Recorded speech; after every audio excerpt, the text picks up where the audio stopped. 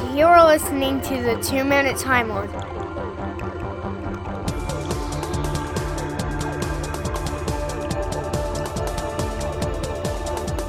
This is Chip with the 2-Minute Time Lord podcast, and by the time you're listening to this, the Gallifrey 1 convention for 2010 will be in the past, but I am here with the man who's been such an important part of the convention since its beginning, Shaun Lyon. Shaun, it's Sunday afternoon. How are you doing? Very tired, but otherwise very, very pleased with the way everything's gone this year. Let me get just a little bit of a history. What led you to decide to try to pull this off 21 years ago?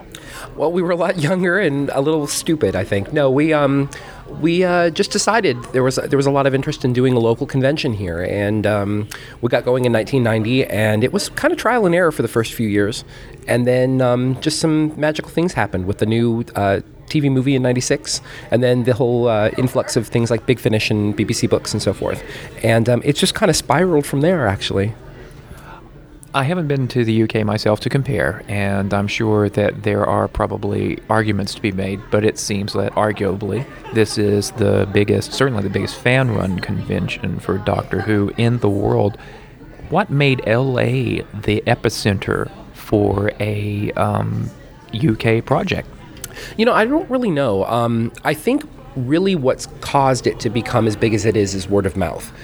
First, I think like discussion forums online and so forth. And then after the fact, Twitter and Facebook and everything, it just seems people they come and they have a good time and they want to bring their friends and so forth. And maybe it's the fun atmosphere that people enjoy here. But for some reason, like I said, I mean, it's spiraling a little bit out of control, I think, in certain respects.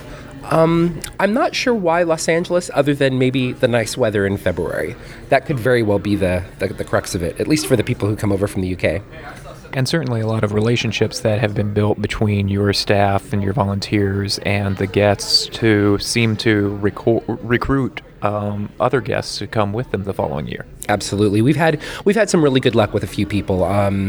Some names specifically are like Gary Russell and Paul Cornell, who have really been ambassadors for the convention overseas. And surprisingly, Stephen Moffat as well, who sent us a lovely hello message, and he was sorry he couldn't make it. And that's just because he had such a great time before he got the job that he's currently doing, that he's kind of also been a very, very much a goodwill ambassador for the event.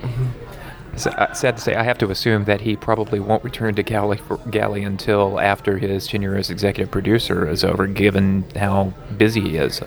I think that's probably true, but at the same time, I know it's on his mind. He made a lot of friends here the couple years he was here, and I know several people have actually gotten emails from him over the course of the weekend that he would love to be here, but the man is very busy, and we completely recognize that.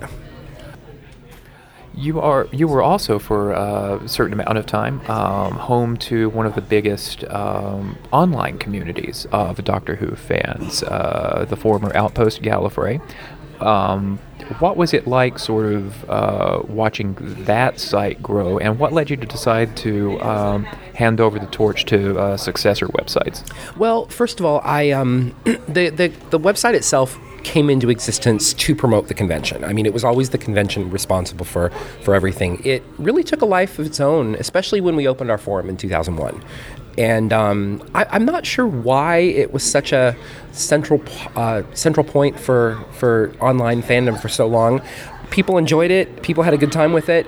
What led me to really close it in I started losing interest in actually doing it in 2007. You know how people get tired. I mean, when you run something for so long, when you do something and it's such a big part of your life, you get kind of tired of it. And in about 2007, it was like, it wasn't as fun as it was in the past. And last year, it was a natural time for it to end. I'm glad the way it was when it was in operation, but I'm much happier now that I'm not doing it anymore. It was time for it to go. It gives you space to think about other things, and it probably keeps you a little fresher for the convention itself. Absolutely. I mean, I have a lot of other things that I do with my career and so forth. I work in education, and it's at a certain point in time, it becomes a little bit too much for any one person to handle.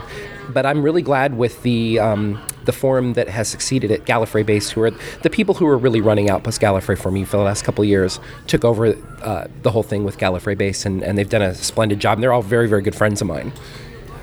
Speaking of things getting big, really big, let's talk about the growth of the convention here. With 1,500 people at the last count that I heard, this has become so big that you've almost got multiple conventions within a convention. You've got the Ravelry and Knitters group, you've got the cosplayers, you've got the Big Finish, things like that. Is that sort of what you see as the future of this convention as it keeps getting bigger? Assuming that it keeps getting bigger, maintaining the family feeling of Gallifrey 1 is going to be all the more crucial. Well, I definitely believe that family feeling will be maintained. We put on the convention that we want to experience ourselves, and I think that kind of shows with the way we look after our guests, the way we look after our attendees. Really, everybody is as important as everyone else. I was quite shocked to see the little knitting circle in our little TARDIS photo area the other day. That kind of surprised me a bit. Cosplay's really taken off in the last couple of years too. It wasn't something that was crucial to the convention until probably 2007, and then it really started to kind of take a life of its own.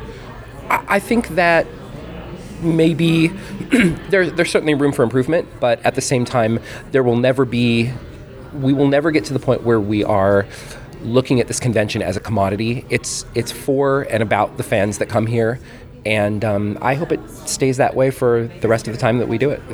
And my last question to you is, now that Gallifrey 21 is behind us, pretty soon the planning for Gallifrey 22 will be going on. What's in your crystal ball for 2011, and why should people come? Well, first of all, Peter Davison is coming, as he sent us a wonderful video where he confirmed that fact. Sarah Sutton, who unfortunately couldn't be here at the last minute due to a family emergency, will be here for our convention next year as well. We really like the fact that we blend both classic and new Doctor Who, and so I would expect a lot of guests from the various eras of the series, and I hope a few surprises along the way. Thanks for your time, Shaun. I appreciate it. Thanks. That was Shaun Lyon at the Gallifrey 1 convention, and this is the 2 Minute Time Lord podcast. You can find me on the web at twominutetimelord.com, or on Twitter at @2 Minute Time Lord, or Facebook at @2 Minute Time Lord. Don't you guys get tired of hearing me say that all the time? Thanks for listening.